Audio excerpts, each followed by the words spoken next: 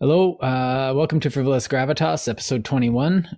Today we're going to be talking to Chris. Well, I'm going to be looking at him a bit. He can be quite handsome. Hopefully not too much. And Chris is really interested in talking today about ideas of right to repair. So I'll start off with a couple questions that will probably get you your brain linked to this topic a bit better. If you make something, is it yours? Do you get to keep it? Do you even get to use it? And maybe do you even get to sell it or borrow it to lend it to somebody? If you buy something, car, video game, book, journal article, is it yours? Do you own it? It has someone else's name on it, maybe Toyota or some video game maker or whatever. Maybe it says John Deere or Apple on it. And do you get to do whatever you want with it? Well, that's one thing we're going to explore. More and more nowadays, we have companies and organizations not completely driven by capital interests, but probably mostly. I'm sure there are other ones such as credit and trade secrets or what have you that go by the adage, if they can't fix it, they have to buy more. They should only be allowed to watch this once. You only paid for one viewing of this movie, and so on. That kind of stuff. So with that, let's hand it over to Chris and ask him, so do we actually have the right to repair the things we own? Well, I'd like to think we should, and I don't think we do, and I think we'll get into that.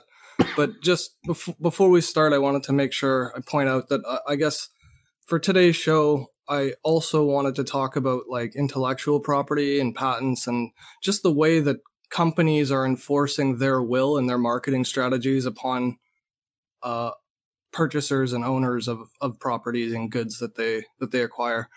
But we'll start with right to repair because it seems to me like the most egregious and topical because it's always in the news these days. Well, it's also one of the simpler, like it's definitely a simpler place to start. And it'll allow us to relatable, I think. Yeah.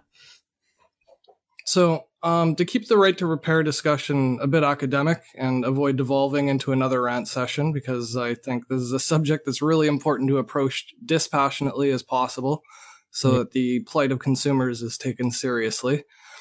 But at the same token, I mean, this is Frivolous Gravitas. That's what we do. So we're going to be jokey with it. There'll be a bit of frivolity, but we are being very grave about these things. I mean it. So the right to repair movement and legal action initiative, which aims at making it illegal to prevent consumers from repairing their own purchased hardware. So an example of this, I guess, in 2012, Massachusetts passed an act for protecting motor vehicle owners and small business repairs or something like that. It was essentially forbidding vehicle manufacturers from requiring repair services be effected at exclusive repair shops. So without it, companies try to force extra revenue from their consumers by rendering their vehicles useless, basically, unless paying an extortion fee to the vehicle maker to get it fixed at a dealership, which would have otherwise been just a standard automotive repair. So companies even try to prohibit consumers from fixing not just their own vehicles, but their own hardware devices and electronics especially. So Apple is quite known for this. But I guess since I started with the auto, it's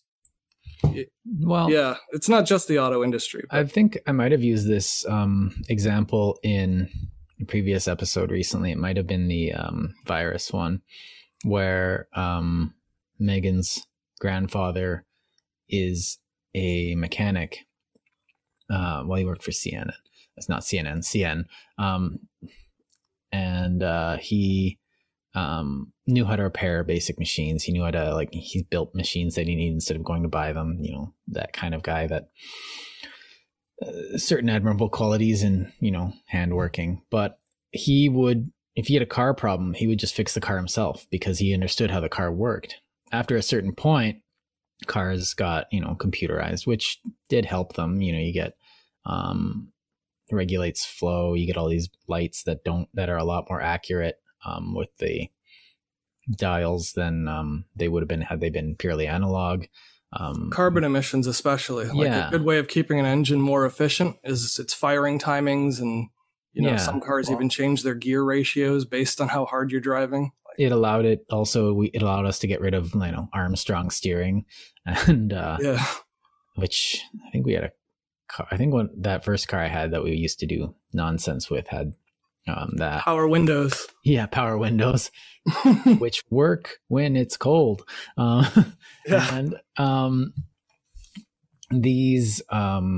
these advancements made it so that I don't have the ability to fix this anymore. They're not analog anymore. It was beyond his comprehension, but that doesn't mean eventually it became, you have to have the certain device in order to alter the computer. You have to have, you can't get in there without, you can change your spark plugs, but if there's a light on, you have to go to the dealer or something. But even then they recommend, if you buy this car, just make sure to come back to the dealership to get your oil changed. No, get a panel, do it myself. Yeah, and that's sort of what really wrinkles my scrotum, is that the companies are telling us exactly what we can and can't do with the products that we buy. So if I buy a car and I decide that I want to modify my vehicle, as long as it's within the road regulations, like it's street legal or whatever, right, which is governed by law, not governed by the company I bought the car from. Right. It should have no bearing whatsoever how I use or manipulate my car. Like if I buy a hammer, to have Mastercraft or somebody tell me how to swing my hammer or which nails I'm allowed to drive, or after 3 years say you can no longer use galvanized nails. Like just to make arbitrary restrictions on the things that I owned and purchased and tools that I use to do my business, never mind just for personal use. Even if people's livelihoods are at stake here too. Even if you decide to go run into street signs intentionally with it and cause damage with your car, that's not Toyota's problem. That's the police's problem. Right. That's your insurance and your city and municipality's problem. Right. Exactly right. So getting from that and like translating that towards things like software and electronics, because most of the way that like John Deere's doing it now is through the electronics mechanisms within their tractors. They're trying to add costs to farmers that shouldn't be there. Farmers would otherwise be able to fix their own products, but the vehicle will lock them out if they try to fix it themselves. Yeah. And the stupid thing about that, especially with tractors, is you can't just take a tractor on a highway, which most farms are outside of the city, obviously, and drive it to a dealership. Like you're paying exorbitant fees to get your vehicle repaired when it's not even their business what you do with it after you've bought it. Well, you get this in video games too, where you have like always on DLC, and I don't even know if that's the right, where you have to connect to the internet. I think Diablo 3 did this. I'm only saying that because go look it up if you don't know what Diablo 3 is. Essentially what happened was they released a game that you had to be online, and you couldn't log in. You couldn't even play the game unless you were online, and you had to play on their servers, even if you were playing single player, alone without anybody else. But the problem was that the servers weren't on, so nobody could play it. So it kind of backfired on them. But like you can do the same thing with a car. Like if your car doesn't connect to the, Ford server, you can't turn on your car, which in my mind is I'm not going to buy a Ford now. And, well, that's not a thing. Okay. It's not defamation. I don't know if Ford does that, blah, blah, blah, blah, blah. So maybe Tesla does that. Video games are actually the worst for this. Like, to be honest, ever since they've started putting games like game consoles online, there's a whole bunch of them that you can't even start now. Even if you own the physical disc, they won't even let you boot up without being online.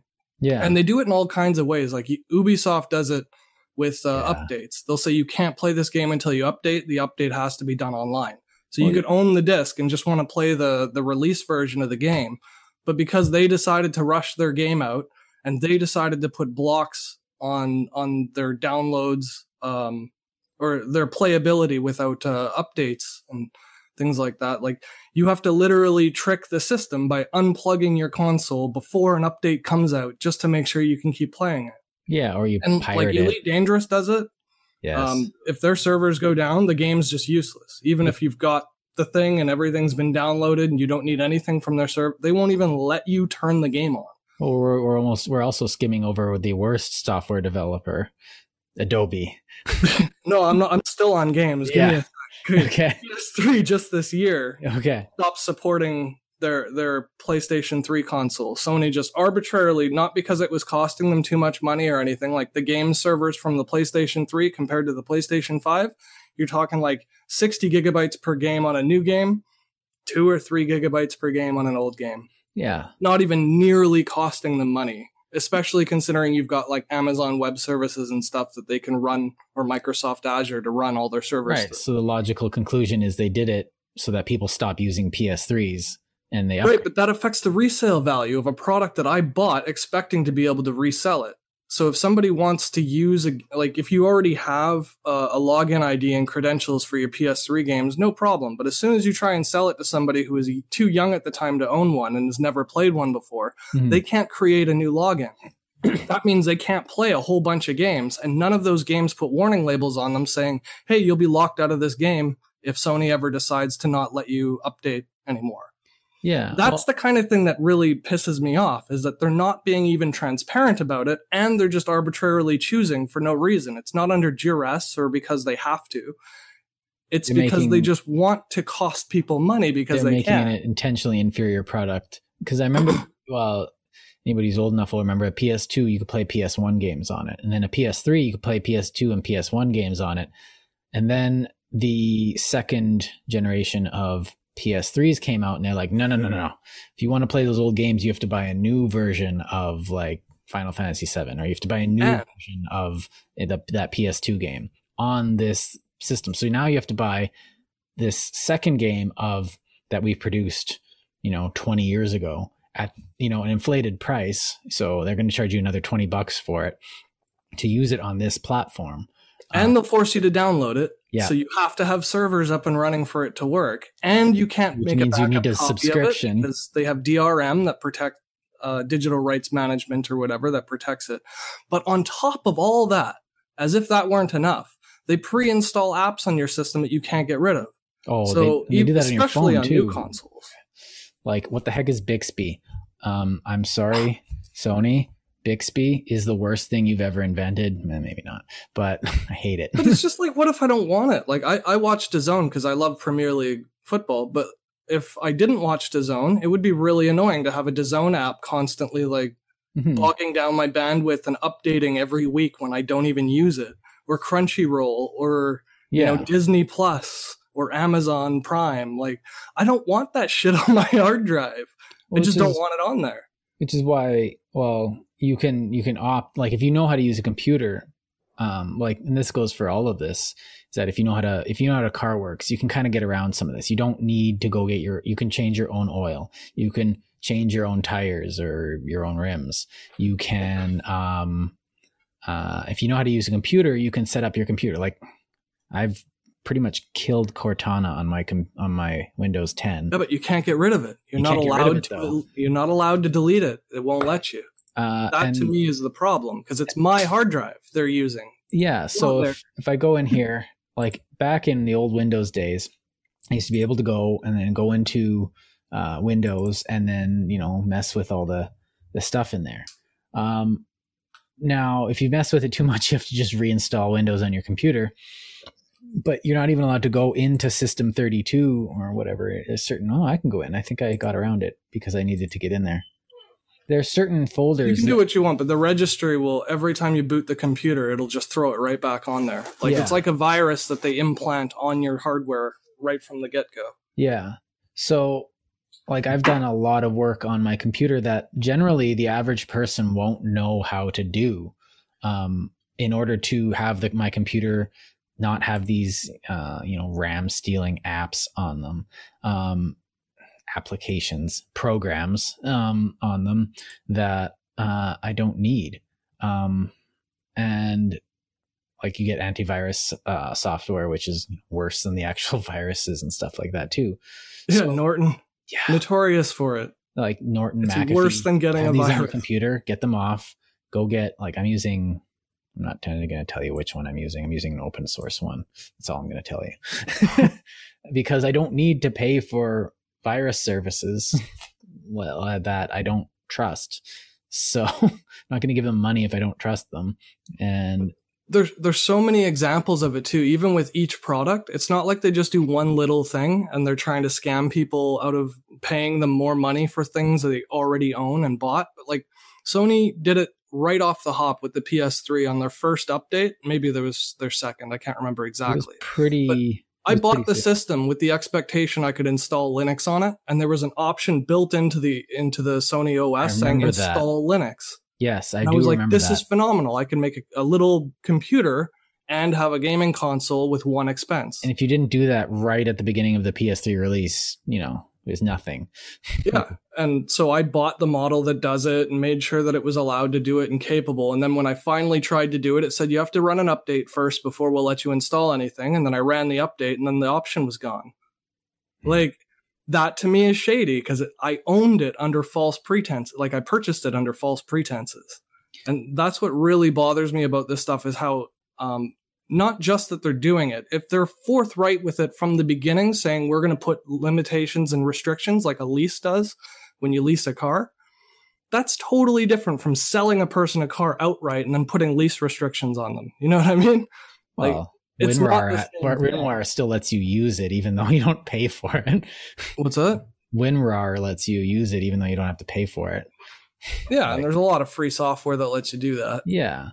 But like the thing is that all these groups are relying on, to some extent, on the ignorance and I don't want to say laziness.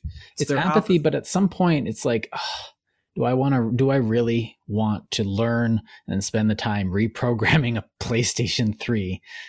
Like the entire operating system, like, they go out of their way to block it off in the firmware, right down at the hardware level. So it's physically impossible. Even if you wanted to do it, you can't. It's just like the tractors with John Deere. They will sue you. They will take you to court for violating the terms of service of the product they sold you. But that's like saying, I bought a jug of milk, but I'm not allowed to make cake with it. I can only have cereal. Like, F you. It's my milk. I can put it in whatever I want when I'm cooking. Right. Or like a pen, if they tell you what you can and can't write with their pen. If they don't tell you when you're buying the pen what limitations and restrictions there are on it, how could you honestly be what do you call that? A diligent consumer? How can you do due diligence as a purchaser if they're not telling you or making available the information that you need? So we've got into software and hardware, and like games is a huge one for me just because of the new prevalence with downloadable games where they're trying not to sell physical copies anymore. And I kind of get it if they were cheaper. I do personally, I like, there's a few parts of me that like having, you're using less, you're using fewer resources when, all that plastic that went into making the cases for the discs and all that stuff in the physical copies. And I'm like, oh, that's a lot of resources that we're not allocating to shiny disc covers. And, part of me likes that, but at the same time, it's nice to hold it, but it does take up shelf space. And if I move, I have to take, okay, whatever. I'm not getting into that. But one of the things about games and why it's so prevalent right now is there's the legislation around video games isn't really tight yet. We have a lot of legislation around books and authors and like art and stuff like that. But video games are especially an online video game or something that you're selling online. It's different because a book, you write it and then, your family or your estate keeps it until, it's public domain. You know what? The only difference is people in government understand what a book is. Yes. They don't understand what electronics are. And that's the biggest problem is our lawmakers are so old.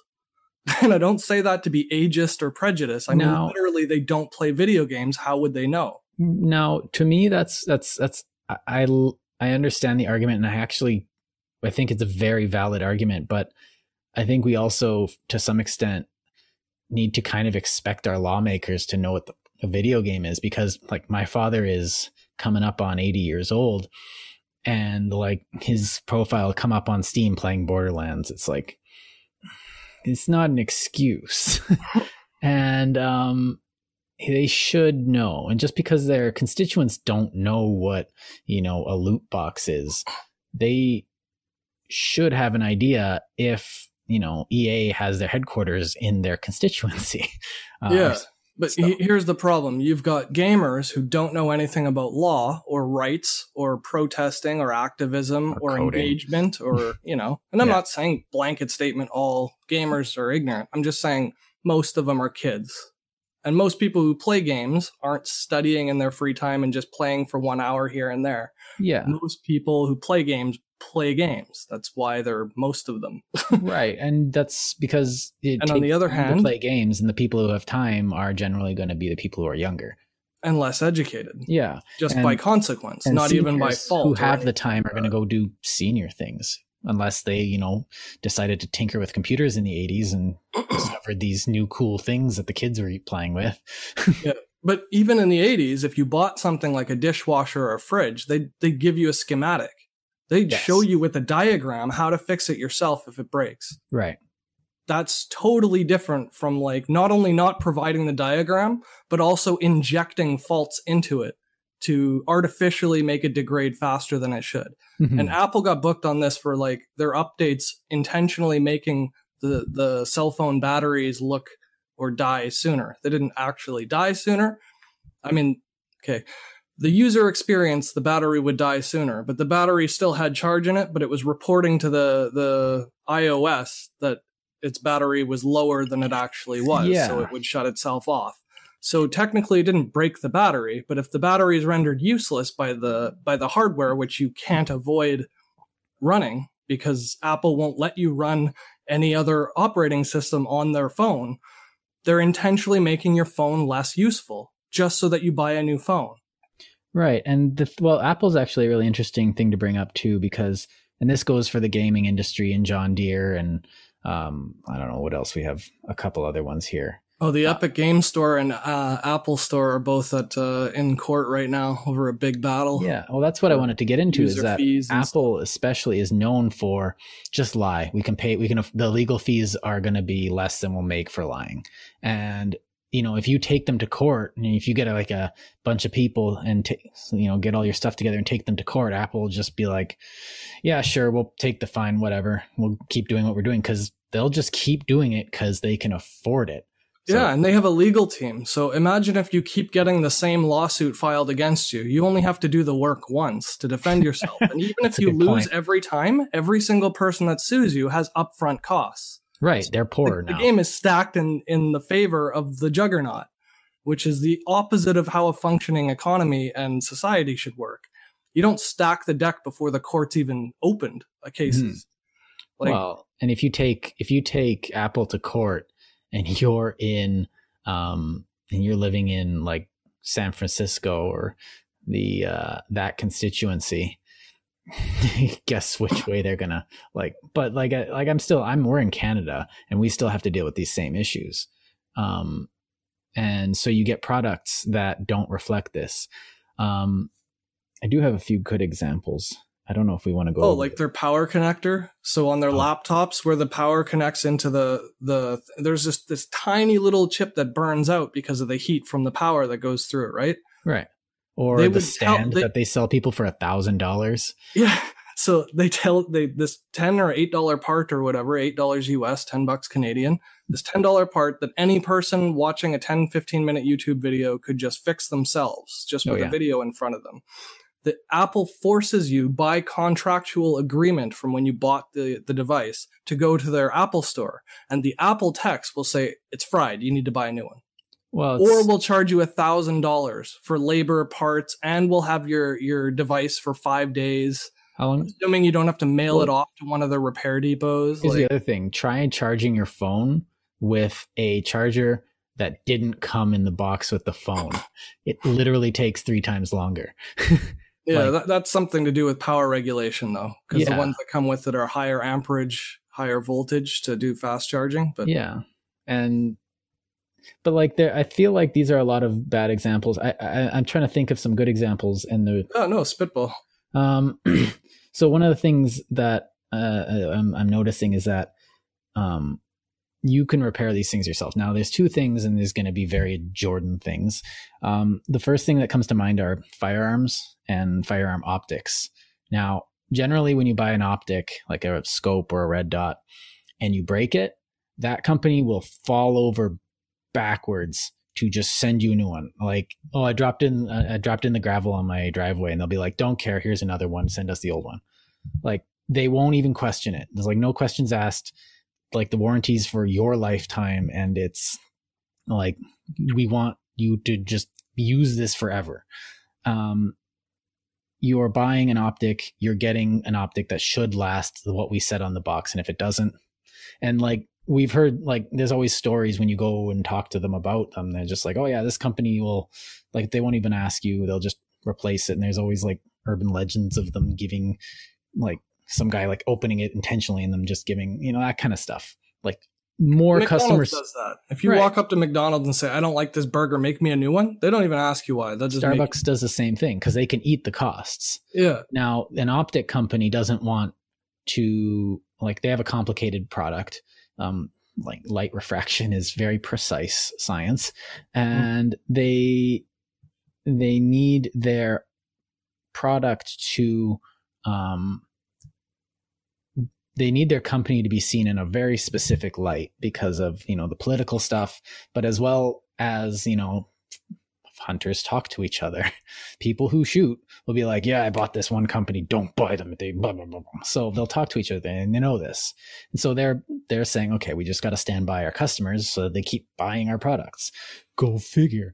Now, so it's not that it's a bad example. It's just that it's a more complicated example, just because of the safety component. Like, an uncalibrated optic could be a safety risk if you were, you're not supposed to be aiming where there's, a propane tank 2 feet over, but yeah, you could accidentally shoot someone, or missing your target is kind of important with a firearm. The other thing, the firearm itself, and I'm not making any political comments about this. This is just the way that you buy a firearm, you buy a rifle, and you will be able to take it apart piece by piece. Some of the parts, like, you probably won't be able to remove the barrel from the upper receiver, but like, that takes, some special tools. But generally, you can, what we call field strip it, which is you take it apart so you can clean it, so you, the owner, can keep it in good condition. And that's one of the things that's expected in that kind of market, I guess, is that you buy something, you take care of it. And that is, and they'll give you instructions, they'll teach you if you want, they'll feed you resources. Like, a better company will provide you with books on, as much as you want, they'll help you. And they'll tell you, like, exactly what and where and how. And that, I think, is the epitome of what we should be expecting from companies, because you buy a computer, like, I built this computer from parts I bought. Yes, I can't build the circuit board because of the fact that I need to build a circuit. You need ultraviolet lithography. Yeah, you need stuff that is so specialized. You need an industrial base, a very high-tech industrial base. But I buy the components that do a certain thing. I can learn how they work, and I can put them all together, and I can tinker with it. And now I have this box, this computer. I could actually build the box that it goes in, but it's, you have specialized one with, like, nice hooks and little levers that hold the wires and blah, blah, blah, blah, blah, blah. It's got, like, vents for this and that.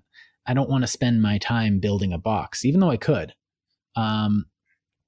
And so I buy a box to put it all in, and I put it all together, make sure it's working, and then I install the operating system. Or you could just buy an Apple and have it on your lap, which is nice if you're a university student. But the thing is that there's no reason for anyone in our society to not understand basic computer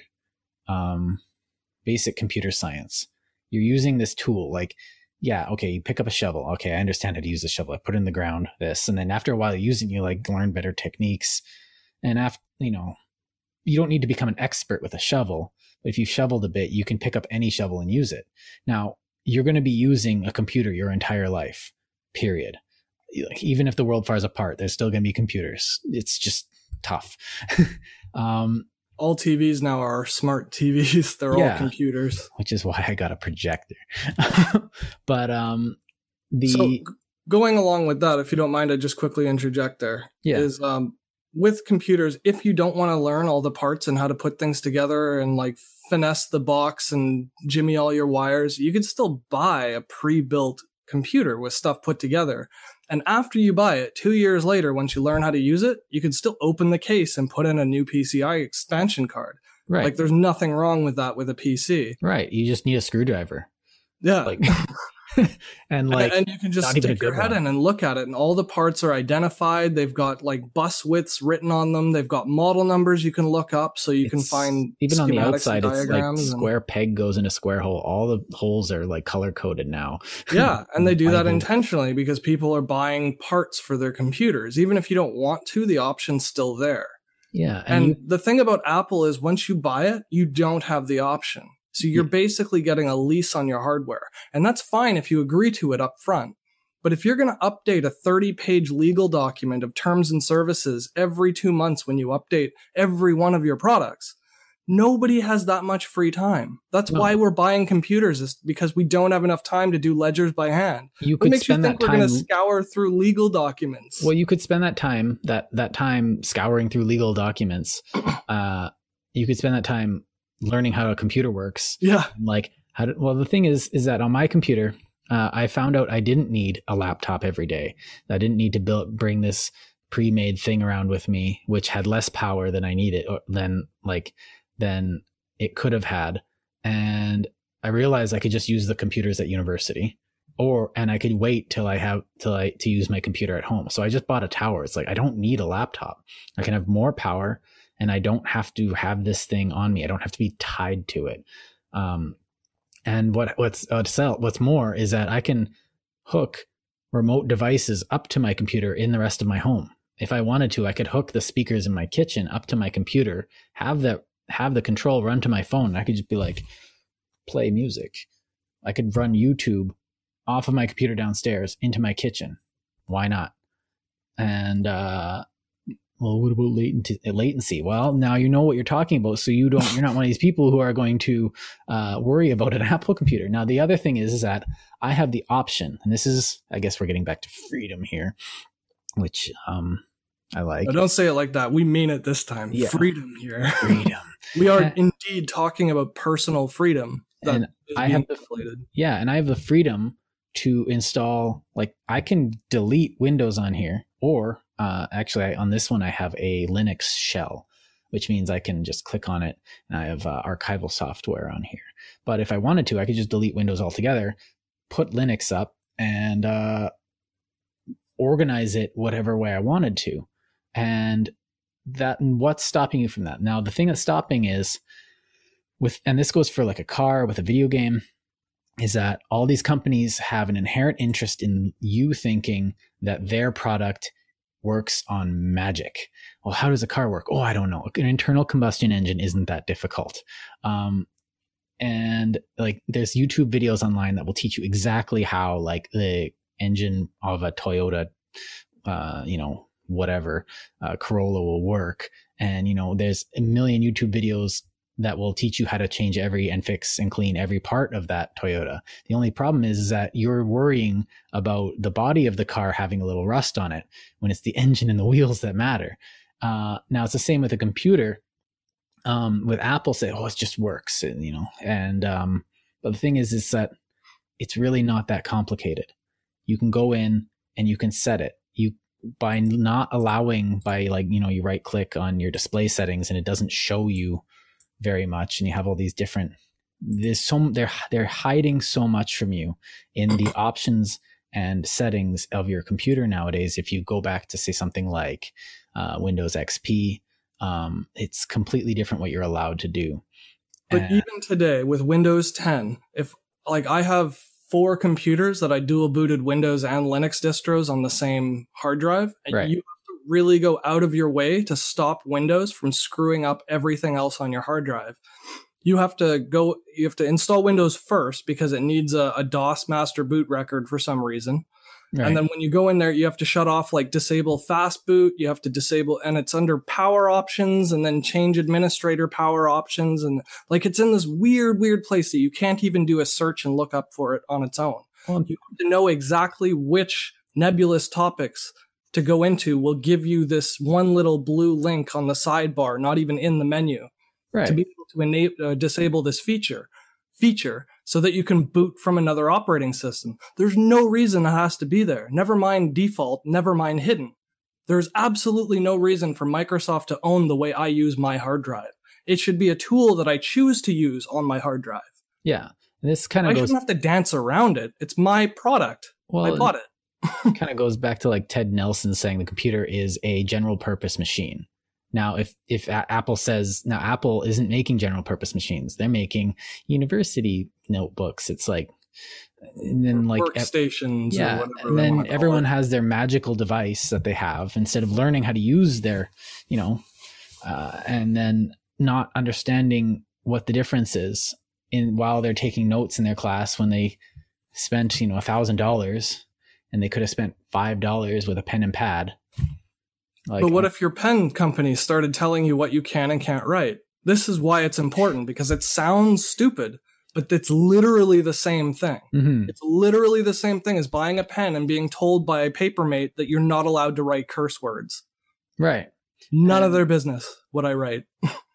No, and like when I say magic, that's kind of, well, we know what you need to use it for. You're surrendering not just your ability to, fix the machine you're using, but you're surrendering aspects of its use. Now, it bugs me that I'm not actually the administrator of my own computer. I had to do some, like, computer gymnastics to get access to certain access to certain places in my computer. It's like, oh, you need to be, administrator, but your administrator isn't actually the person who runs your computer because Windows owns your computer. No. So I had to set being administrator on your own computer in Windows 10 doesn't actually give you full access to everything. And you have to, like, jimmy it. And it doesn't stop keylogs either. No. Windows, every time, like, if you put a network traffic logger on your Windows system, every single day it uploads stuff to Microsoft, even though you've checked off and opted out of reporting problems, bugs, fixes, or anything like that. Right. All of those options I switch off from the second I install I used to be a computer technician, so I've done a lot of installs. So I turn off all that stuff. And if you set up a logger, Microsoft still uses usage statistics, and they use it for things like, we just want to make sure that the things you type in your search come up more easily. Yeah. That's BS. I've sent them feedback reports deliberately telling them, hey, your search engine sucks. Like, in your operating system, I'm looking for a power option and I can't find it, even though the label for that option is fast boot. If you type in fast boot, it won't find it. Mm-hmm. It'll say, look for it in power options, but power options doesn't have, hey, do this for fast boot. You have to go into the submenu and then find the administrator, and then you can change it because it's grayed out. Yeah. And they don't tell you that they're logging your keystrokes in the background and uploading it to Microsoft servers to improve my computer Cortana. Yeah, but nobody asked for Cortana. Nobody. Not a single person has ever said, man, I wish that there was a really useless voice activated tool pre-installed on my computer that I can't get rid of. It didn't work. Yeah. And that only showed me results Cortana, show me, show me this game. It's like, that game doesn't exist. Oh, wait, it's because it's not Xbox exclusive. It's like, here's Halo, play Halo. The weirdest things too, like, just because they're trying to make money off you. Like, my network adapter was installed by default by Windows in this last boot that I just install that I just did a couple months ago. Right. And Microsoft installed it wrong, or something happened, so the Wi-Fi wasn't working. So you think I could go through a device manager or something, uninstall, and then reinstall it? There's 6 different places where you can do this, and only one of the 6 places worked. Like, improve that. Why are you recording my conversations when I think my computer's off to try and help me have a better experience when you won't even change basic things like uninstall and reinstall a driver without going through some stupid prompt of like a troubleshooter because the manual version doesn't work anymore. Well, like, this kind of there's just no reason for it. This is kind of scary when like scary is in like, but like if we say, you know, I've heard like car companies want to track your car now or something like that, or cell phones want to make sure that, you know, you can't turn off your if you turn off your if you turn off your location on your phone, are you actually turning off your location? That's kind of the thing, is your cell phone like tracking wherever you want. Now, right now there's legislation to make it so that you can't track, but like there's one thing about, and I'm sure there's a lawyer or something listening that's going to be like, but it's not illegal if you don't get caught, is one of those things. Now, doesn't mean it's right, but if you are spying on somebody, you know, also, you know, to my CSIS and FBI and NSA agents, I say hello. Please like this. If you're going to spy on me, at least like and share my videos. Come on. Yeah, count us as a view at least. Like, you can comment. Like, we know you're there. So use a VPN, look up Tor browser. It's not, you know. See, the really sinister part of that, though, is when a vehicle is tracking you, the only thing that they want to know that for isn't for engineering purposes. They've already run through all their quality assurance to make sure their vehicle will last long enough that they make money on the sale of the vehicle. Right. What they're actually trying to do is sell that data to an insurance company so they can set your premiums based on how well you drive. Like, that's not right. That's like, you are content and you're not like, they're personal. selling that you are working for them and not getting paid. You are not getting like, that is so it's not like a brand or a logo on a t-shirt where you're advertising knowing that you're buying a Nike shirt with a Nike swoosh on it. See, that's up front, because when you buy it from the store, you know it's a Nike shirt and you know you're going to be a brand, a logo, and you're walking around advertising to it. Well, you know who made it, you know how it was made, you know that the only people that got paid for it were the designers and the owners of the company, and not the children that are starving. The shippers got more money than the people making the shoe. That's true, actually. And like the truck driver is making more. And not that truck drivers are bad. It's just, if you're a truck driver, you know, you're lucky. You're not a child slave laborer. Right. Now, if you're going to be a child slave laborer, you should at least get paid for it. You should be able to afford food. Yeah. And like not work in a place that, well, that's the other thing, is that with suicide nets. Yeah. That's what I was going to, you have these things that don't allow that almost like enslave their users. And that's okay. That's hyperbole, but they essentially, not by the definition of slavery. It's coercion. But it's deception, because they enslave their users to acting and using their products in a certain way. So you are limited in your action of their use of these things. So, you know, I use it for this and that and this and that, but like you use it in a certain way, and you're limited by your access to their peripherals, blah, blah, blah.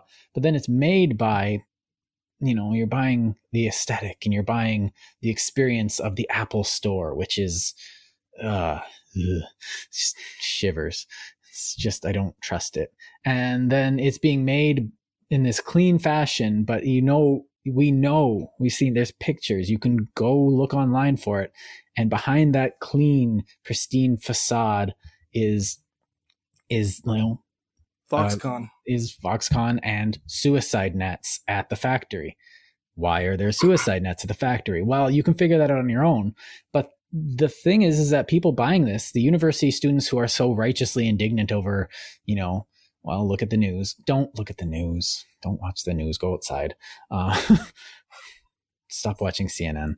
But then they are not paying attention to the reality behind the product they're using themselves. Like, they're like, you know, if you go buy clothes and it says made in China, guess what? if you buy clothes and it says made in the USA or made in Canada, well, those people got paid and they are functioning members of your community. And you're probably paying more, but That's the thing, is even if it says made in Japan or made in Taiwan, Taiwan is a first world country. Like, fight me, China. But and even if it wasn't, like, we're all human beings. Why should it matter if somebody's on another border whether or not slave labor is okay? We're morally opposed to it. We should just be morally opposed to it. Period. Right. It shouldn't matter if it's okay to Chinese people to have children in sweatshops. Yeah, so it's not okay to us. In addition to not thinking about where people are, where your products are coming from, and not thinking about what tool you're using and how their tool works, and not being able to even maintain their own tool, whether it be a shovel, a firearm, a computer, a car. How do you maintain your car? Well, I take it to a mechanic. Like, literally changing your oil and making sure your tires are filled, anybody can learn. I can teach you that online, but there's like, type in, how do I change my oil? And you will have to spend $20 on an oil pan. You will have to buy your own oil, and it'll be cheaper, and you'll be able to measure it yourself, and you'll get better at it. That's how it works. You can check your own air pressure. You can change your own, like, they literally, for your cabin filter and for your air filter in your car, they literally unscrew a thing with their fingers, and then they take out the old one, and then they literally drop in the new one and not screw it back in with their fingers.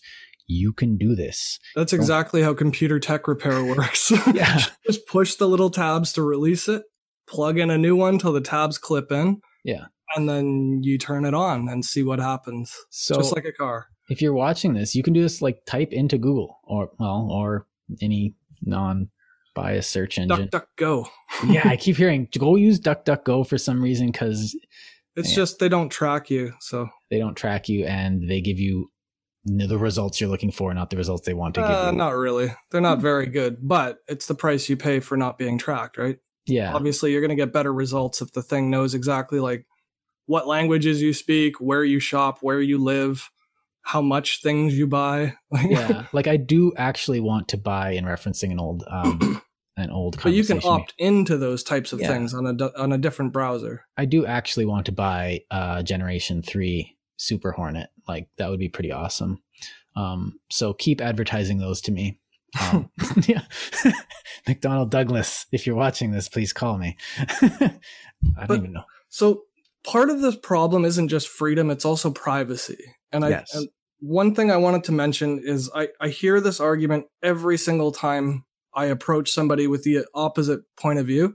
And I'd really like to preemptively nip it in the bud, because it's a terrible argument.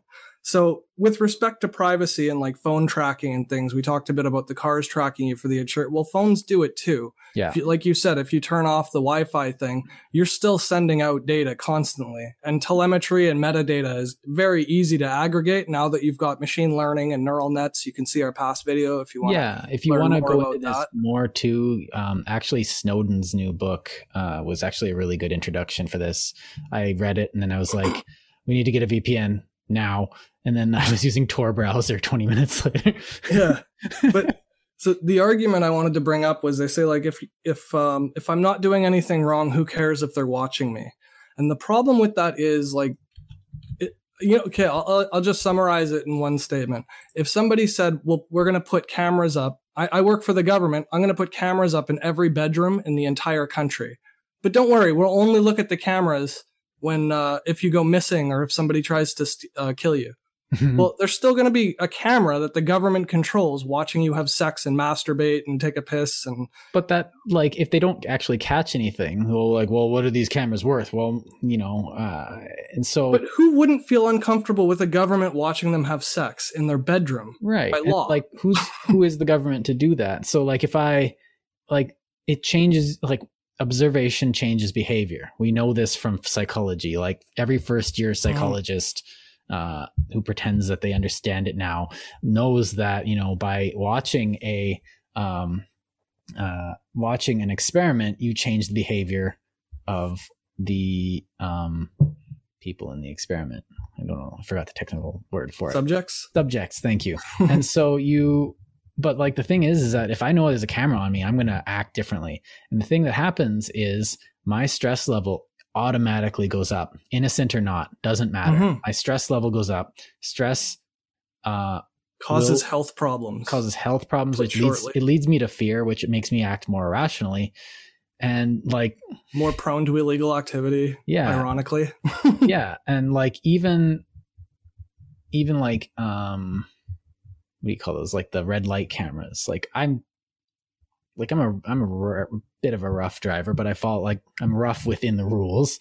I just take my turns a bit aggressive, and when the light turns green, I tend to press the gas pedal a little quicker. But that's a good example too, because like in that case, we're trying to leverage people's anxieties to drive more cautiously. So when they put up a camera, it's not just to make bank on catching people. It's to make everybody who doesn't get caught check their speed too. Knowing there's a camera there, every time you go by it, you're going to double check your speed. That helps lower speeding. So like we know well enough that this psychology exists and we can use it in our favor in social context. But for some reason, when the capitalist market takes control, suddenly we want to give all the rights and powers and privileges of privacy towards some non-existing, non-sentient entity and give them the legal protections under the law. And all the people who pay the taxes to support the law are the victims of it. And they're also being assuming exploited. That company will exist in like 30 years. Like the companies we have now, Apple may not be here. Like they might go bankrupt. Like Disney could easily just like make terrible movies into a hole and become completely irrelevant to sell their assets off in 10 years. Or have an entire business model surrounded on tourism and travel like they do. And then a pandemic hits, like you've got no cruise lines, no open parks. My heart bleeds for them. Yeah, exactly. But like at the same time, like Facebook, like there's going to become an innovation in like 2-3 years, probably as as these things go. There's going to be an innovation in a couple of years that's probably going to make Twitter and Facebook completely redundant and useful. And everyone's going to be like, well, why would I use that when I use this?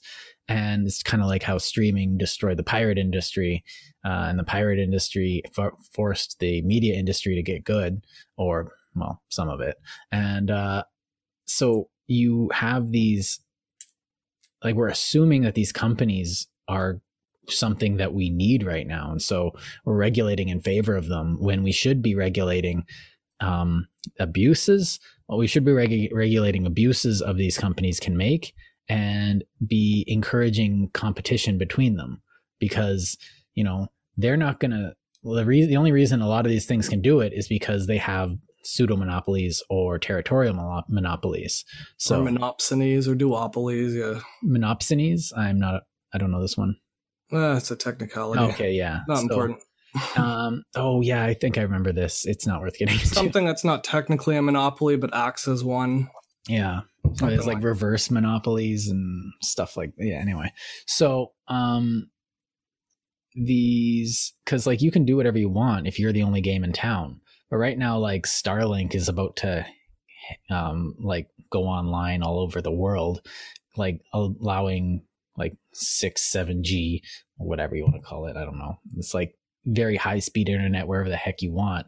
And there's actually multiple different versions of this, you know, satellite internet that are about to be coming in. They just have to like get the paper. Well, they've had it for years. They had a bad model before because their satellites were too far out in their orbits. Yeah. So they had really slow connection speeds, whereas Starlink is using a whole bunch of satellites in a really near Earth orbit so that they can get higher speeds out of it. But there's still competition in the market. Oh, there's still that like, you still got Viasat and Dish Network, right? And that's not the only game in town, which means us internet users are gonna, in a couple of years, gonna be, you know, laughing because of all this competition, all these people trying to bend over backwards for the user, like, use our system. It's like, I can't wait. That's progress. That's how we get better as a people. That's how we get cheaper service, better service, and companies get big because they deserve it and they earn it. Use my service. Why? Well, because I just installed this new stuff. I just made a new G and I paid a bunch of guys to come up with new internet technology. So use me, and I'll be like, sounds cool. What are you going to charge me for it? Slightly more. That's what I want to hear. And because I can still go use these old these I can still go back to 5G now if you come up with 6G. Right now I think we're at 5G, which is pretty cool. We can do this. And the thing is too, like, you had said something before I just wanted to pick on. You said streaming killed or destroyed piracy or something to that effect. Oh, that's specifically like movies, I'm thinking. Yeah, right? I'm saying movies because before, you pirate movies and you wouldn't not because yeah. I wanted to bring this back because this is the same argument they used for Napster back in the 90s. Well, it was just more convenient. Well, they were saying that artists were losing all this money and record companies were losing all this money, but only reason they were making so much money is because they were defrauding people of money. Yeah. They were forcing people for 1 or 2 songs to buy 20 of them on one album for $20. Right. So yeah, of course you're going to lose money when people only want one thing and you're forcing them to buy a whole set worth of them. So Apple comes in as the big shining hero selling one song at a time. What happens? You get the degradation of music and the degradation of the music industry. But the music industry's never made more money with fewer artists. Mm-hmm. So like, who benefited from this? They have fewer contracts, fewer artists to sign, fewer scouts. All they have to do is wait for somebody to get popular on their own and then scoop them up. Yeah, their job has never been easier since. It all sounds the same. Meanwhile, you have actual artists on YouTube right now self-publishing, and they compete fairly. And like they don't care that they're not selling. Like it's like, oh, a couple cents a song, and they're just like, I'm in it for the music, and it's like that's what we want to listen to. Yeah, like my album pays a royalty. I get a few cents when people stream it on Spotify or whatever. Like I didn't write the album to make money or get a record deal so I can go on tour and stuff. There are a ton of artists out there who just want to produce music for the heck of it. Yeah, they don't need to be signed to get a CD or an album out, and like self-published authors is the same way. Well, and that's the industry is relying on the established, the established infrastructure and the momentum of that. Even though there's better ways to make, produce, release, like they've got this hype machine that people sink themselves into, and they put that hype machine on your Apple computer and on your phone. Look at this, buy this thing, and it's like if you turn that stuff off and you can just listen to whatever you want, but it's outdated. The medium is there's better stuff out there, there's newer stuff out there, there's more interactive stuff out there. And they don't want you to know that. Okay, that sounds like a conspiracy. They don't want you to know, but there's people actually doing good stuff out there. But with movies especially, and I know it's because I ran a video store, which was outdated when I was running it, but it was easier and more time effective for everyone involved to just pirate the movie. And then Netflix finally came up with this streaming service, which was available because of these these more efficient and more effective internet infrastructures that just made it easier to just give Netflix a bit of money and then just watch whatever you want. And that became easier. Slight correction there, though. Netflix was originally mailing people DVDs and you'd mail them back. While you were running your video store, actually, they were competing with you that way. Oh yeah, they were, and but half the time you get a disc that's so scratched up you can't even watch it, so it wasn't even useful. Right. And so but Netflix is a smooth service, and that's why people now it is, and that's why people use it. But here's the thing. So and it makes it complicated too, because Netflix is running off of React Framework, and React Framework is what Facebook built to run Facebook. Right. So Facebook has this case where, yes, we've been selling and stealing and scraping everybody's data, and we've been making a killing off of it. Not paying but them. Because of us, Netflix has a platform that runs smoothly. So like, innovation is a funny thing. It's not always cut and dry, but in certain situations, it really, really is. Like, the phone companies didn't build the phone networks. Public taxpayer dollars did. Mm-hmm. So to have the phone companies then monopolize the internet when all we had was dial-up, that to me right there is an obvious point blank. Well, if the customer paid for it and you're charging the customer for what the infrastructure they paid for, you're double dipping. That's theft, in my opinion, or fraud if you're not telling them. But then you get broadband. So cable companies stop now because of streaming. Cable companies don't really have to sell cable TV packages. They can sell bandwidth, and people can buy streaming services. But they had a monopoly for how many years where if you wanted one channel, you had to buy a whole bundle of channels you didn't want. They forced people to overpay for shit for years, and they made bank on it. And now they're whining and complaining they can't keep doing it. Well, it's like they never built those cable infrastructures. Well, and if I was Major League Baseball and NHL, like I wouldn't even be talking to cable companies. I would be starting to make my own like sports streaming service. We'd all get in it. Like I'd go to like football, baseball, soccer. We'd all get together and be like, why don't we just make our own sports streaming app? We can charge them less, make sure it's good. We'll be making more because there's like fewer middlemen. We'll be controlling our own service. We can still do advertising. And you can license it out to people on TV still. Even if they want to buy it and only watch on TV, you can still give it to them on TV. Like let ESPN and ABC and like all these, let them die. Like competition. The people will find new jobs, better jobs. You can hire the people working there. You still need all those men. You just don't need the middlemen. And like the people that essentially liaise that still get like hundreds of thousands of dollars a year. Yeah, and that to me is a big frustration too, is the compensation, the rewards that they're offering the people who set up these monopolies is like they're geniuses. Like, oh, you've changed the world, Bezos, by selling things below cost and then reselling people's data, surreptitiously under the table. How genius are you that you fixed everybody's consumer problems? Like, you didn't do anything new. eBay and online stores have been around but they just didn't think it was morally sound to extort and bilk money out of their customers. Well, it's like at the expense of all my competition. Well, it's like the Uber model makes sense long term if you like Uber is essentially, it looks like their business model is waiting for self-driving cars. So they don't actually care about their employees because they're not employees. So they found like pretty much an unethical loophole to essentially crowdsource people's driving around. But why aren't taxi companies doing this? Like, more to your point, like why the networks didn't set up their own streaming services first. They waited for someone else to do it. Like, this should have been in the cards for years. They should have seen it coming and been like, well, innovation is actually extremely, like, it's hard to think out of box. And if you're running a taxi agency, you're not going to be thinking about how can I innovate, even though you should. You should probably be hiring someone to say. If you just watch the show Taxi from like the 70s and look at a dispatch center today, they're the exact same thing. Oh yeah, it's a person with a headset and a little computer with car numbers, and they're just, this person goes there, this person goes. It's that simple. Yeah, it could have been automated by now. You don't even need a dispatcher. Right. You could have an IT professional looking after the dispatch software. They just chose not to innovate. And it's not saying like they had to invent something that nobody thought of before. All they had to do was produce something that everybody knows is possible to produce. Right. They just didn't. So like, but then you say, okay, these, at least in Winnipeg, I remember you get all these immigrants and they set up a taxi company and then they don't want to innovate because they're employing more of their, family and friends.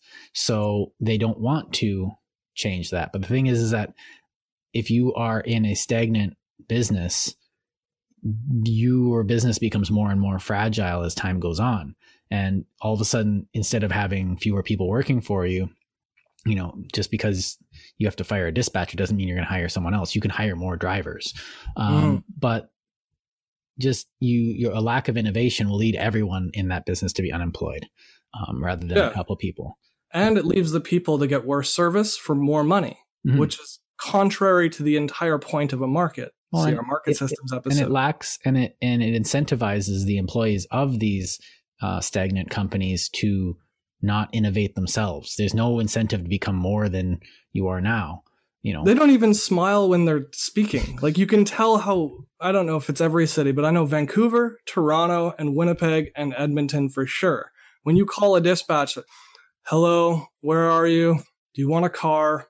Okay, it's coming. Oh, how long is it going to be? Click. They hang up on you before they even tell you how long the cab driver is going to take. Like, they're so rude. They don't even try to have good customer service because they know they have a cornering the market. Well, even couriers are better because like they know that like when I was working when I would be like dispatching paint to a work site, it would be like, I'd call her up. It's like, hey, how's it going? And I'd call the one who would be nicer to me and would be able to get the stuff there on time. And I'd call them up. And if we could learn each other's name, that's usually a good sign. But, yeah. We're social creatures. Relationships matter to us, whether we want to be practical about it or not. But the practical experience of a relationship is that you just enjoy life more. Mm-hmm. It is just easier to get along with people that you work with. So to have people owning and operating a segment of the market without any competition or oversight whatsoever, but to have them also coercing more money out of their customers, that to me is criminal. There's no two ways about it. And the law is protecting them because they want to be business friendly or whatever they call it politically. But all that means is they're getting bribes, donations from companies to not adjudicate on disputes. Well, and that again is it's antithetical to the purpose of lawmakers. And I kind of want to bring it back a bit because it kind of reminds me of I noticed something that I was talking about earlier from this, is that when you go and buy a car or an Apple computer or something, right? You're buying the whole thing. Now, used to be, okay, I'm not saying like, oh, the past was better, but like we can still do this, is that you couldn't buy parts for things. And if the firearms industry, if you need a part, you go to a firearms parts store and you can buy the smallest, stupidest part, like the screw, a little pin, whatever, because you are expected to maintain it yourself.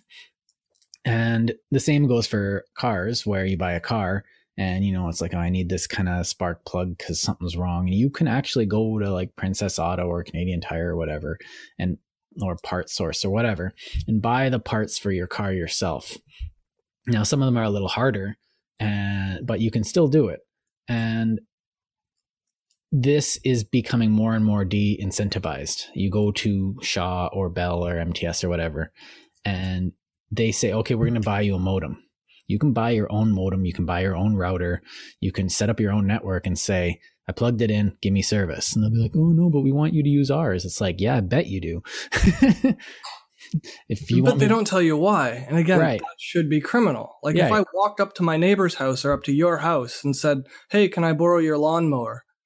And then I borrow your lawnmower and then I start looking inside to see like how much you've been using it. And then I start telling everybody around the neighborhood how terrible you are at maintaining it. You didn't lend it to me so that you'd get a bad reputation in your neighborhood. Right. Had I told you up front that I'm going to like tell everybody how terribly you sell this, the neighbors are going to pay me to know more about you. But like I remember we went into Shaw to get internet, and I asked like, well, how fast is it going to be? Like how many, megabytes per second? And she's like, and she's like 4. And I was like, excuse me? And I was like, 4 what? And she's like, what do you mean 4? Like 4 mega bits, like MBS. And I was just like, okay, per what? Per hour? Per like, I don't know. And I was like, is that bits or bytes? And she's like, well, I don't know. Like, and I was like, okay. And I literally explained to her, because I'm an asshole. But like, you're a teacher. Yes, it's different. So I said, like, this poor girl at Shaw is like, I'm telling, okay, a bit is a 1 and a 0. 8 of them becomes a byte. Oh, it's bits. And I look and it's bytes. And I was just like, why should I trust you? You're not like, they are a face. They are not they're there to be pleasant and happy and not, there's no substance. It's the same at a bank. They like, what's the interest rate? The banks are the worst. Like as a person in finance, when they try and sell me their stupid little mutual fund packages, and oh my God, it drives me insane. Like, are there passively managed or actively managed ETFs in here? It says that there are exchange traded funds. I'm like, yes, I know. Are they actively managed or passively managed?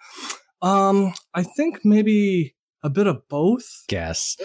Like, what do you mean you think? You're a financial advisor. Nobody goes to get advice that says, hey, what should I do? Maybe Pudding. you should get surgery. That might be important. Yeah.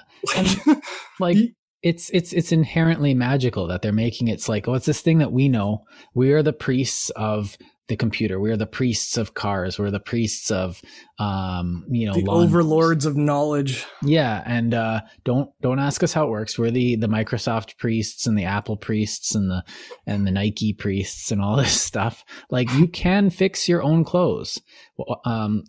Sewing machines actually aren't that expensive. Or you could, like, if it's for a small rip, I was, with sewing. Needle and thread, just like, oh, I got a hole in the seam. That's a very simple thing to fix.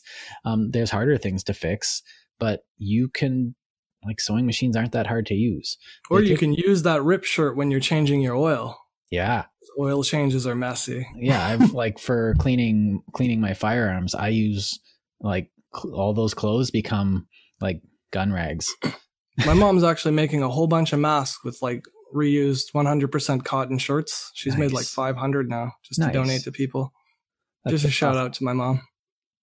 So, like, this is stuff you are capable of doing this. And I think, like, but we are, like, I know all these students, and students are some of the worst for this because, like, the lay person, my job is to shovel stuff. It's like, okay, whatever.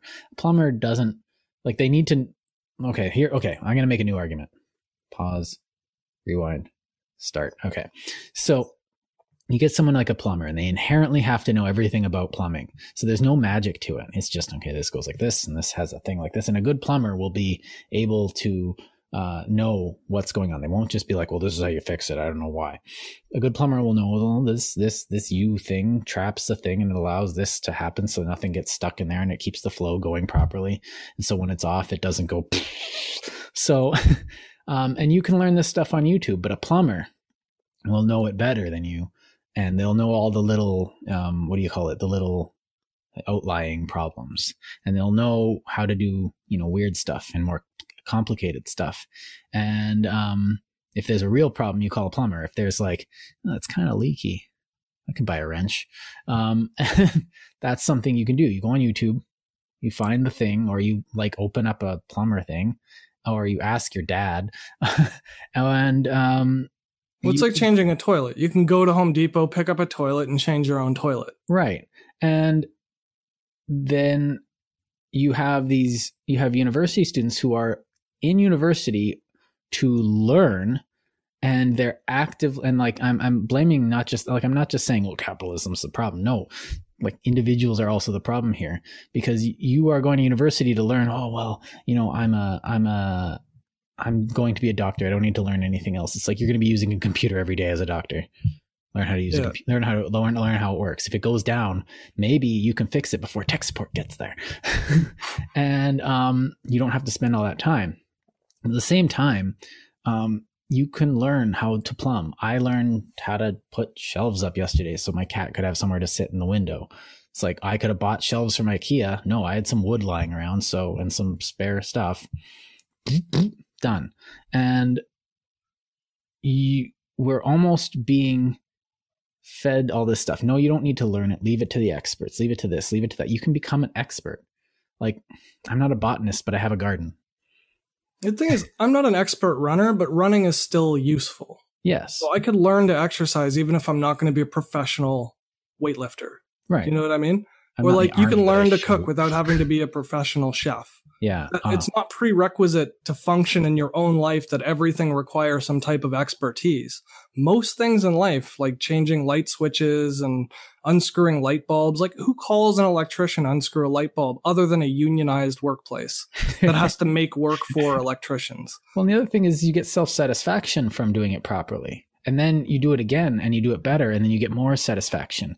And then you can say, yeah, I refinished this entire room myself. And that, on, like, the large scale, I think you hit right on the head. That's the biggest problem, because without right to repair, you're encouraging and incentivizing people to be ignorant, and not ignorant in the pejorative sense. Once again, I use it in literally somebody who is not aware of something they don't know. Yeah. And when you don't have people fixing little things on their own because they're not allowed to, you're giving them leeway to fall into their human nature of path of least resistance. Oh, I'll just take it to an Apple store then, or I'll pay extra for an insurance plan or something that may or may not cover me if it gets dust inside my iPhone. Well, at and least like this isn't just hyperbole. Like, this is what Apple actually does. They sell you a $300 insurance plan for your phone, and then what do they say? It's $29 or something at the Apple store to fix a screen, but if you're outside the warranty and didn't purchase it, it's $130 to $329. Yeah. They intentionally entice you not to do it yourself. And when you grow up like that, when your computers and your gaming consoles and your music and your phone and everything you've ever used in your life forbids you from fixing it, you can't handle real life on your own. Anytime something comes up and you get pulled over on the side of the road, if CAA doesn't answer the call, like that's our on-road service here in Canada, CAA. If they don't answer your call and you don't know how to change a tire, they just sit there and wait for someone to help them. That to me is a social problem. That's a big problem for society when people are that infantile as adults. Well, and cars have to come with, you can't buy a car, like they can't sell a car without a tire wrench and a jack. You can't. But imagine if cars came without nuts. Like if you weren't allowed to take the wheel off yourself. Like how insane would that be? Well, then you could, because the company could make their own nuts and make it so that you could only buy the specific, because like you have to get the certain wrench and they have a certain size of nut, like and only this one tool that they build and maintain. Well, Henry Ford did this in the early 20th century. He's kind of like, I've got a love-hate history with this guy. It's kind of more 60-40 on the hate side, but he's really interesting though. So now in Canada, we have square head screwdrivers, which is probably one of the best screwdriver head configurations in ever, just because of the nature of how it works. Now, a guy who invented it in the early 20th century, late 19th century, came up with it. Henry Ford came up to it and said, this is great. This is what we need. I want to use this in all my cars, but you have to sell me the rights that only my company can use it. You only sell these to my company. So only Ford will have these, because he wanted standardization, but he also wanted to corner the market, because he was trying to corner the market in the early automotive industry. The guy said no, because he thought his invention could be used by everybody.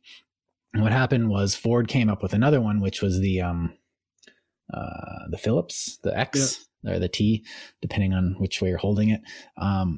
And they use that, and which is why that is so prevalent in the world now, because Ford was, we'll mass produce this one instead, and we'll standardize this. Now in Canada, we use the square head ones, because it's a Canadian invention. You'll see, if you see these square heads in Canada, if you see these square heads on anything, it's probably a Canadian product. At least those things were made in Canada. Now everywhere else uses the Phillips heads,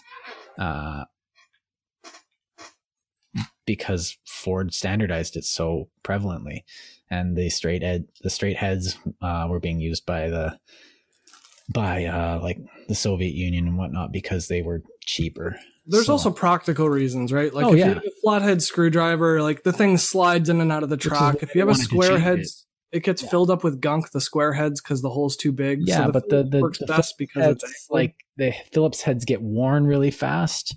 They strip easier. Yeah, they strip so easy, and that's exactly how Apple works, though. Like I got this little pack here from eBay for $1.99 for the whole pack, and it comes with little screwdrivers and what is that? All this proprietary stuff, so that you can manipulate. Like screens and stuff just for Apple products, because they won't let you or sell you the tools, and they invent screw heads that nobody else uses. Right. Just not because they have to, or because of the design, or for the form factor, or to make it work better. No other reason than to screw their customers over do they do this. Now, it costs them more to make phones because they're using non-standard screws. And they do it anyway. That part there that you just showed me was an extremely... Oh, I could go to jail for this technically, but here, that's all of them. That's like 6 felonies right there. So those are all extremely specialized tools. Now, the thing about a tool is that you don't like the more specialized a tool, the more useless it is. And that's why like the first things you buy, like, okay, I'm going to buy a circular saw to cut things. And then I'm going to buy a drill to drill things. And then a hammer and, you know, a measuring tape. These are things that you will use on every project. And after that, it tends to become very specialized after that. So you make coffee with a kettle and a French press. It's just a cup with a push thing down on it. Least specialized thing. You can make tea in it. You can just hold other things in it. But then you get something like a Keurig, one of those like electronic plastic monstrosities. It takes up, you know, two cubic or a cubic foot of space on your counter. It looks like something out of Starbucks, and then you go and it makes subpar coffee, and that's all it does. It actually is so specialized. It is negatively useful because it takes up space. It takes up more space than it's worth. You're looking at one right now, aren't you? Did you know? Yeah, Keurig also uses digital rights management. So if you put a pod in that their barcode or whatever, like it's not a Keurig specified little coffee pod, it just won't work. Not because it can't work. They choose not to let them work. Yeah. Just so that they can make people pay more money for their own product. Right. So you pay like 50 or 35 cents a cup of coffee instead of, you know, you pay, you know, $10 for a bag, grind it yourself. And then, you know, you paying like a couple cents for every pot. And then you, so it's a scam. And I remember they when I was working at Starbucks, they're like, push the Keurigs. And I was just like, looked at my manager and like, no, this is a useless machine. I'm going to push the French presses. Those things are great. Like, but to me, like, it's so offensive. The only software they put in my coffee maker is something that prevents me from making coffee. Like, how is that legal? How is that even like close to being consumer focused or public oriented or a social good? How is that a good? Goods and services are supposed to provide a good and a service. Which is why I say, like, I'm kind of critical of the individual, because you're not like, the problem is that it takes so much effort to, like, when you find something like this, if we rooted everything out one by one, saying like, you know, oh, look, here's this thing and here's what this company is doing. We like every company is doing some form of this bullshit. Swearing. Money in the jar. I already did. We're done. Yeah. So, yeah, I said asshole, but I am an asshole. So, every company does this. So to like go through litigation would actually be a waste of our time and resources instead of like just learning how to do these ourselves. But if companies are threatening to sue people, it's not really the people's fault for shying away from learning to fix things. And like the fact that we're protecting these companies is the reason why people can't do anything. Mm-hmm. And like those protections need to go away, but the market also, like if we start demanding in the market, like computer parts, Radio Shacks might come back. It's like, oh, like we'll start seeing resistor and like transistor stores and like, oh, I'm building. But it's like an unrealistic demand on the consumer to say like, hey, you could learn how to do this well enough that you can take it to court and explain to a judge and a jury. Right. But the act of learning how to do it is illegal.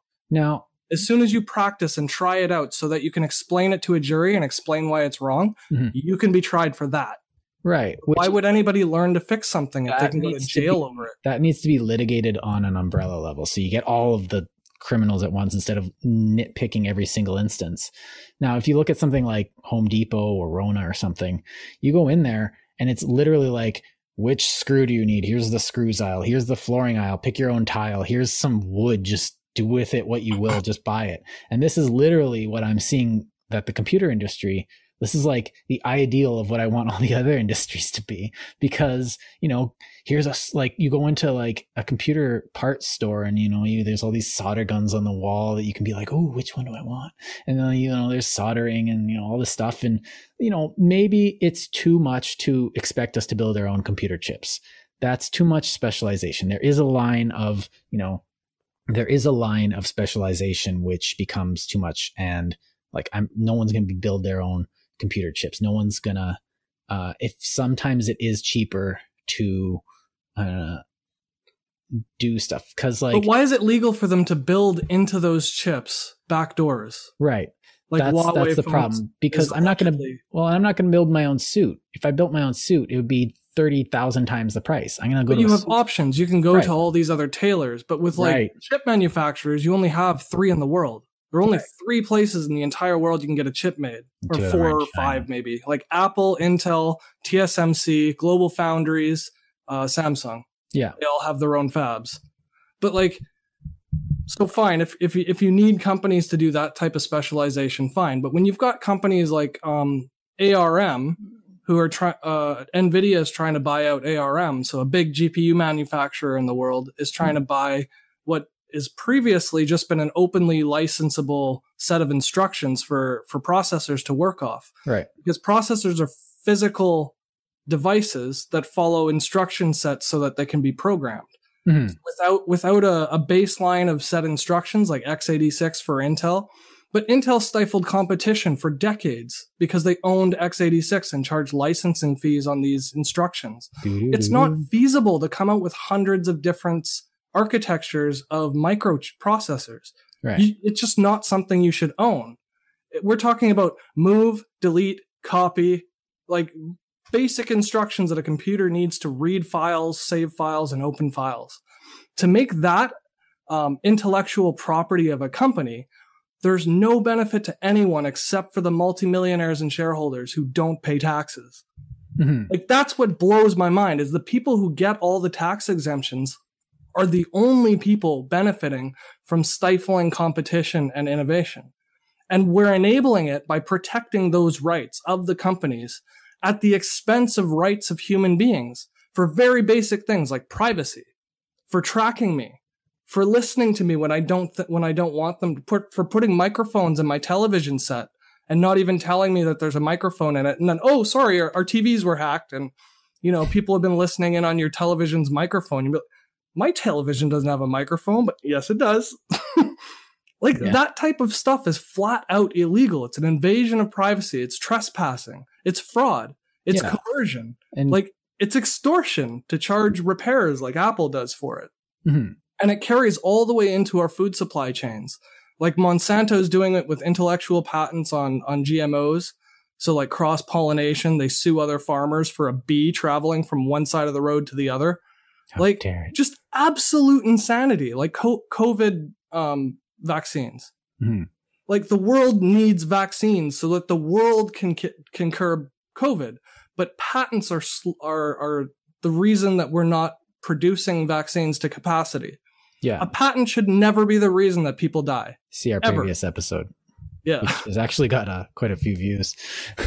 Yeah, it's just like there's so many cases of this, and we've become so numb and tolerant to it because it happens. And I think that's why I'm letting myself get a little bit testy about it, because like, not believing that this is a problem because it's not front row and center maybe in your daily life, whether it's your video games or your smart TVs or it's your the pens and tools that you buy or your computer equipment or your cell phone. Like, well, the problem is that it's everything you do or sexist or some other nonsense.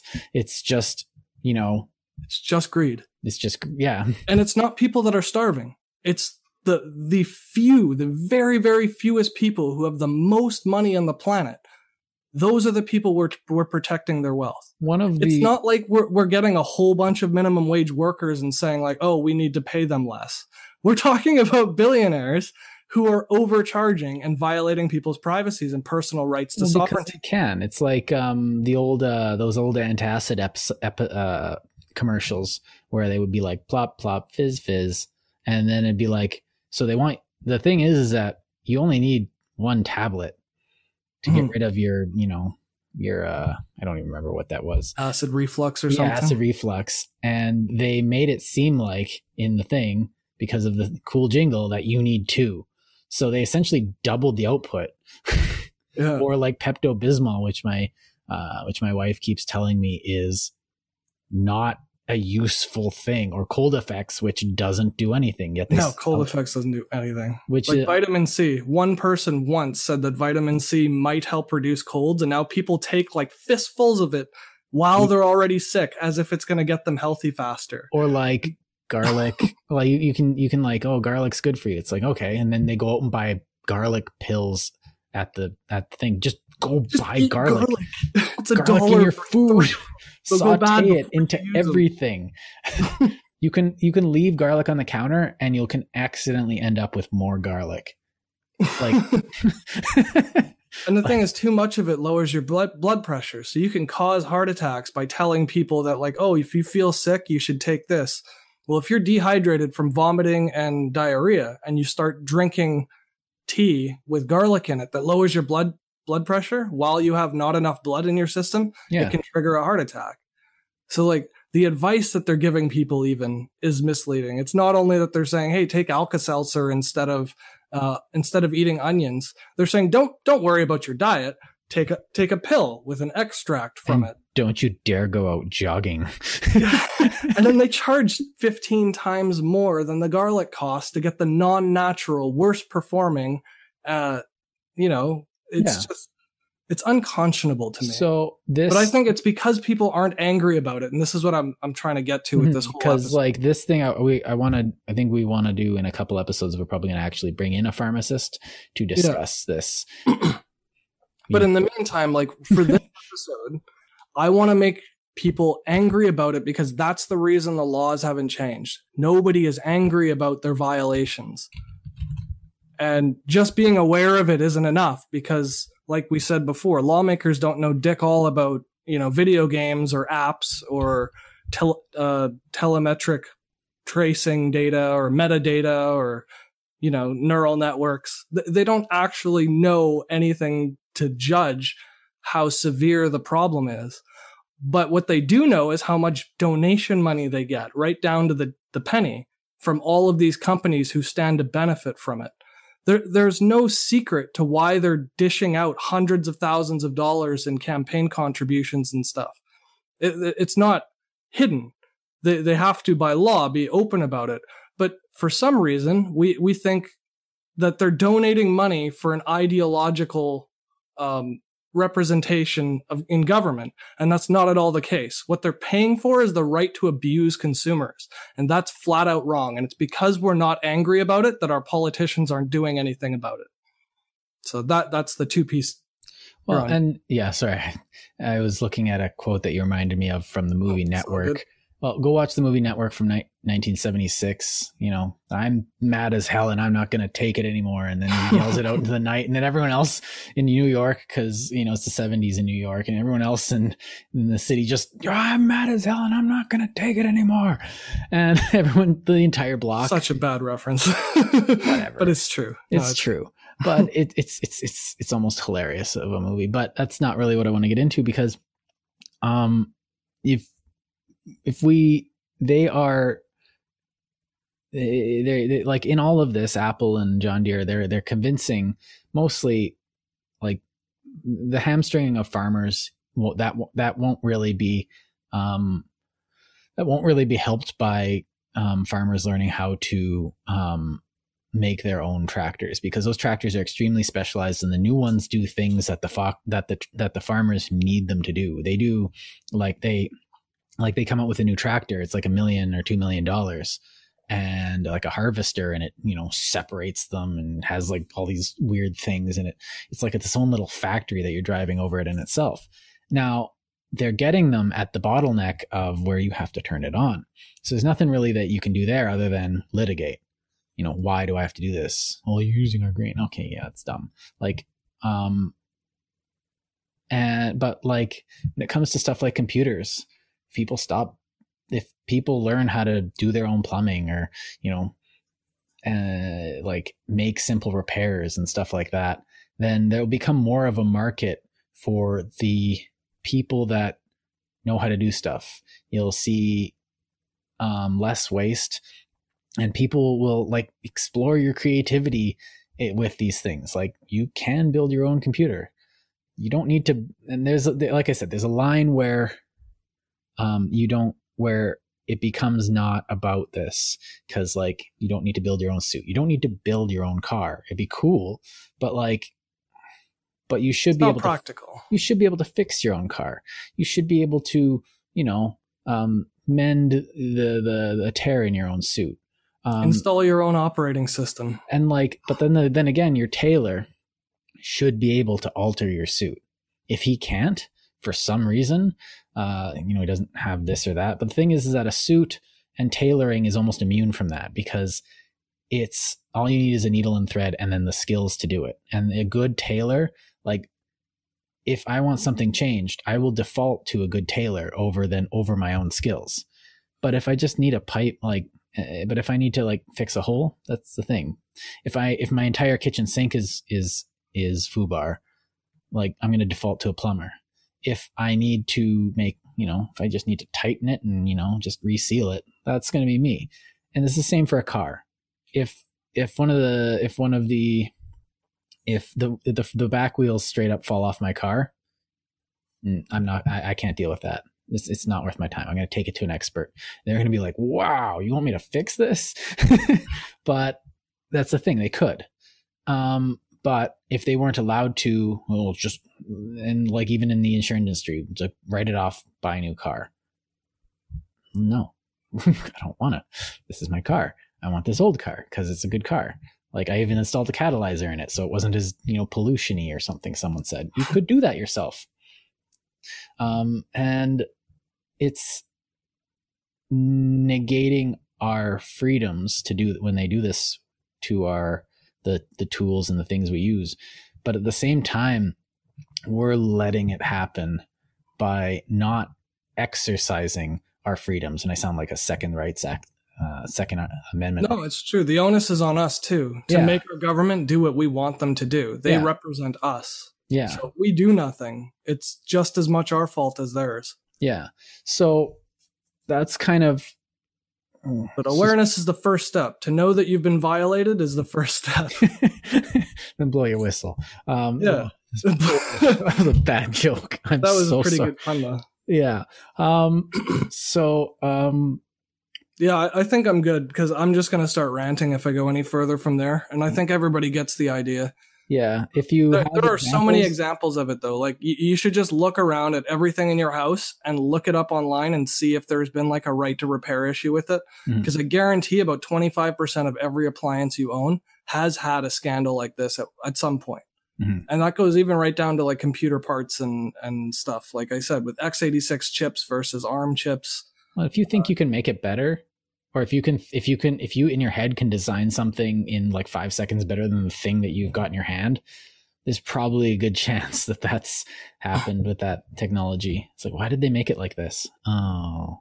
Yeah. Or why is this thing annoying? Oh, somebody's profiting from it. That's why. That's almost always the reason. Somebody profits from a dysfunction of a tool. So those people themselves are tools. So thanks for watching. For this episode, if you have examples of your own, put them in the chat. I'd love to hear them. That's a great idea. Yeah, so I'd love to hear your example of the stuff that you've encountered like this in your own life. Especially open source software, if you got it. Yes. So I love the open source movement. You got extra credit for that. So we'll see you guys next week. I want to talk about something a little more esoteric. I want to talk about the nature of beauty and why it is something we've seemed to have forgotten about.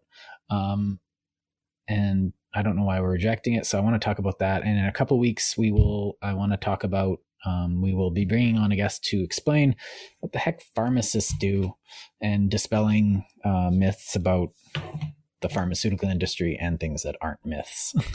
So stay tuned for more. Yep. Same bat time, same bat channel, even though we're not consistent with either of those. Anyway, Thanks for watching. See you guys. Bye.